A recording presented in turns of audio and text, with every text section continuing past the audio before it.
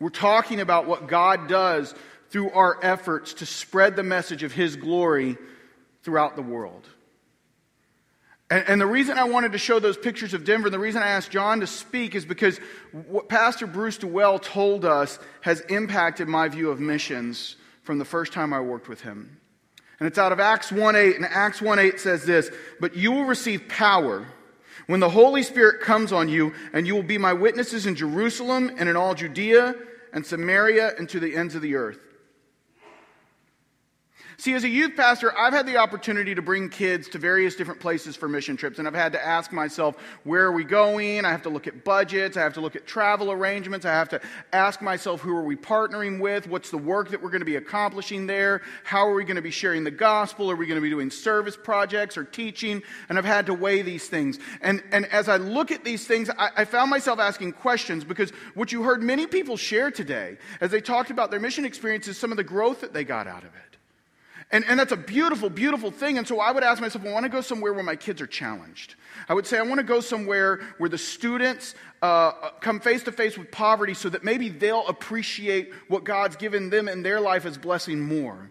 And maybe I want to go here so that they're stretched out of their comfort zone, so that they realize that they have growth still to do in their life and they not get satisfied. And there were all these different things that I wanted to accomplish on mission trips that I went on. And one time I did a mission trip, and we went to Washington, D.C. And we went to inner city D.C., and when we went there, everything fell apart. There was fighting within our group, there was discord, there were plans that went awry, and the whole trip fell apart, and I came back feeling defeated. And when I evaluated why that was, I realized it's because I had set expectations on the trip. I had set expectations that I wanted to see what God could do in a particular way, and I felt like my goals weren't accomplished. And it left me prayerfully asking, why do I go on mission trips? And the conclusion I came to was, it is not so that my students are stretched out of their comfort zone. That's beautiful when it happens. It's not so that they see poverty and greater appreciate the blessing that's in their life. That's beautiful when it happens. But we go on mission trips for one reason. One reason, I decided. Because God said to. That's it. We point to the Great Commission in Matthew 28:19. It says, "Go into the world, making disciples, baptizing all nations in the name of the Father, Son, and the Holy Spirit." He said, go, make disciples. And that's it. We go in obedience. He'll do amazing things through our obedience. He'll do amazing things through our obedience. But that's just the benefit and the blessing of obedience. Those don't become the purpose and the goal by which we go. We don't go so that we're enriched, so that we're blessed. We go so that His name is proclaimed. And if He chooses to bless us in the process, that's beautiful. And then this pairs nicely with Acts 1:8, where it says, "You will receive power when my Holy Spirit comes on you, and you will be my witnesses in Jerusalem and in all Judea and Samaria and to the ends of the earth," because this is Jesus, after His resurrection, coming to His disciples and saying, "Go, be my witnesses everywhere." But the key to understanding this is I think that sometimes we can get in the habit of saying, "I'm going to go witness to somebody," instead of simply being a witness.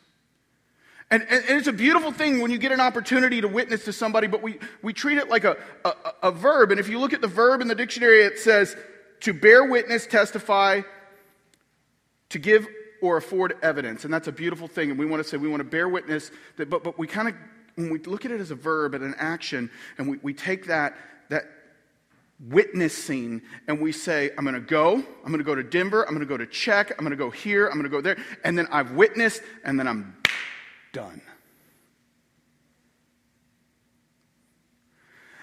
And what happened for me after that DC trip, and as I started to evaluate things and I started to look at the Great Commission, I started to look at Acts 1:8, and I started to ask myself questions, is that I realized that it doesn't say, go witness about me. It says, you will be my witnesses See, Jesus doesn't give them an action to accomplish. He gives them a station to fill. It was to be a state of being. We live our lives on mission for God because by nature we are His witnesses.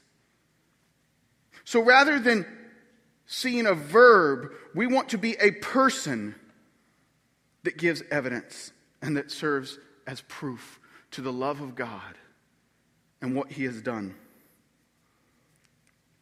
See, you can't go on vacation from being a witness. See, we go on trips, right? And we go on this trip to Denver, or this trip to the Czech Republic, or this trip here, or we teach at VBS, or we take these moments in time, and maybe it's what we do with our summer.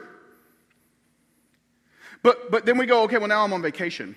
Whew, now I'm on and the idea is that now I don't have to do all of that. But the truth is, I can't take a vacation from being a witness from Christ any more than I could take a vacation from being a father to my children. No matter where I am, I'm still their father. And I think it's important for us to understand the verb of being here and the importance that it plays in Scripture in so many ways. In Hebrew, the verb of being is what God used to give Himself a name. When He was asked to give a name by Moses at the burning bush, He said, I am that I am. I am the God that exists. I exist. And that state of being is what gave Him a worthiness to be worshiped. It is identity. And that same verb of being is that you will be my witnesses. It is a state of being. And in the Greek, it means to have identity with, to have a specified qualification or characteristic, to have an objective existence, reality, actuality, to have, maintain, or occupy a place, station, or position. And what I want to ask each and every one of us to consider this morning is, do you recognize that you are a witness? If you know the love of Jesus, if you have been changed by it, if He has come to find His home in the recesses of your heart, if He has changed you to understand your need of Him as a Savior, if you have experienced His power in any way, whether you've ever been on a mission trip or served in a classroom or done what, you are a witness. You have seen His power.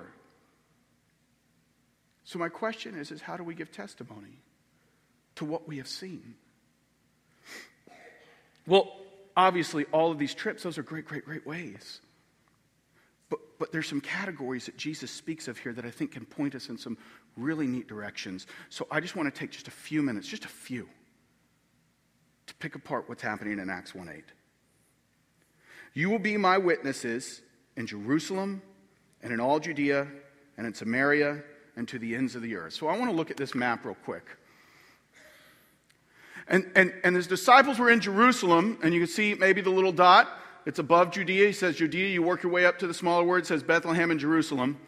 Judea is the nation that they're in. Jerusalem is the capital. Above it, you see in red, Samaria. And then let's say everything else is the ends of the earth for the sake of this passage. And what He's saying when He says Jerusalem, He says right where you are, you'll be my witness. Right where you are. And then He begins to work out. So He starts and He meets His disciples where they currently sit. This is your Grand Forks. One of the things that Bruce pointed out to us is that we all have a Jerusalem. And for you, this is where you live. This is where you currently are. As He addressed His disciples, He's like, you'll be my witnesses right here. So for you, it says, instead of Jerusalem, you can put a little note and put whatever home is for you. That's where you start. That's where Jesus started as He told them where they were going to be. And I think sometimes we overlook this. It's the place where we have the greatest amount of time to be a witness. It's a place where we have the greatest potential for impact because we'll have no greater audience than those who live daily life around us. This is your family, your extended family, your coworkers, your neighbors. You have a Jerusalem and it's home. See, because as beautiful as it is to go to Denver and the Czech Republic and all the different places that we heard about, we don't take vacation from being a witness. And we have one primary spot. And we're going to come back to that in a minute, but it goes out from there and it says Judea. See, for them, this would have been like saying North Dakota. See, because we live in Grand Forks, North Dakota. They lived in Jerusalem, Judea, right? So you expand that and say, so not only just where you live, but that which is right around you. But it would have been a little different than simply the borders, because the assumption was that in Judea, not only was it geographically kind of close, but it was also culturally similar. See, once you crossed borders, you ended up with a culturally different environment. So there's lots of places we can think of that are nearby that are culturally similar. There's lots of places. We could drive a couple of hours. And you know, I thought it was funny when we saw a picture in Czech Republic with the hay baled up. I said, it looks kind of like North Dakota. Well, we could drive a couple of hours and take a picture, and then drive another 2 hours and take a picture, and you might not be able to tell you're in a different place. Because there's a cultural similarity to this agricultural land that we live in, and there's all sorts of things. I come from Texas. I came here. Hockey is a different world. Let me tell you. And there's all sorts of places we could take short drives to that you could find towns that they value the same things, right? Agriculturally based, love of hockey. Could describe many places that we could travel to in a short distance. So my question is as we go out from our home, our Jerusalem, and we take our visits to wherever it is, Fargo, Bemidji, whatever, do we recognize that there we're called to be a witness too? And then Samaria. And I want to spend some time here on us understanding our Samarias, because I think it's important. And I think it unlocks a key to some of the things that are right under our noses. See, Samaria was geographically close, but culturally different. If you'll notice on the map, there's places within the borders of Samaria that are actually closer to Jerusalem than parts of Judea. But for the audience Jesus was speaking to, Samaria was a different world. Though it was geographically close, it was very culturally different, and they saw great lines of division. They didn't understand their way of life. They didn't understand the way the parents raised their children. They disagreed with some of it. And Jesus is going, you have places right under your nose. And he's telling you this morning, and he's telling me in my heart, we have places right under our nose that may be geographically close, but that are very culturally different than us. In Denver, Bruce was explaining this was the little neighborhoods we're in. Their people live in corners of Denver that it's the same city, and they could drive 10 minutes and be in a different world. There's people that don't even know the ghettos of Denver exist because they've shielded themselves in luxury communities. And what I'd like to propose to you is there's places all around us right here where we have an opportunity to be a witness, and places that are very geographically close but culturally different. Let me just give you a couple of examples. Maybe it's some of the reservations that are not far from us that we could drive to very easily. But life would look very different than our life. But that's near for us. Maybe it's right across the border in Canada. There's a different land there, eh? And maybe there's some cultural difference, but it is within our scope of influence. And I would propose to you that it's even parts of Grand Forks. There's a huge difference between the north end of town and the south end of town. There's a huge difference between Thompson, right outside of town, and the downtown area. People are driven by different things and have different needs and different values. And my question to you is, when you walk through these spaces, do we close our eyes to the places and the ways in which they need to hear the testimony of God's love? And finally, he says, you're going to be my witnesses to the ends of the earth. To the ends of the earth. Well, that means everything else. Everything anything else. So let me ask you this. Raise your hand if you've been to Grand Forks. This is a simple exercise. We start with the easy ones. How about if you've been to Fargo? How many of us have been across the border to Canada? And how many have been anywhere else besides that? All of you who raised your hand, you've just shown that you have had the opportunity to mirror what is spoken of in Acts 1:8. That's your Jerusalem, your Judea, your Samaria, and your ends of the earth. My question is as you enter those places, have you realized that witnessing is not a verb you've been called to exercise at times, but a state of being and an office that you have been given as a child of God? Because I got to confess, I often forget that. I often forget it. And what we want to highlight on this On Mission Sunday is that your entire life is on mission. We wanted to take some time to celebrate those who had a specific call in front of them, and it's beautiful, and we want to continue to do that. But I want to encourage you to look your entire life towards those things. And so today when we close, we're going to do this simply. We're going to close in a minute with a song, Open the Eyes of My Heart. And this song gives us an opportunity to not just sing, but to pray its words. Because in that song it says, I want to see you high and lifted up.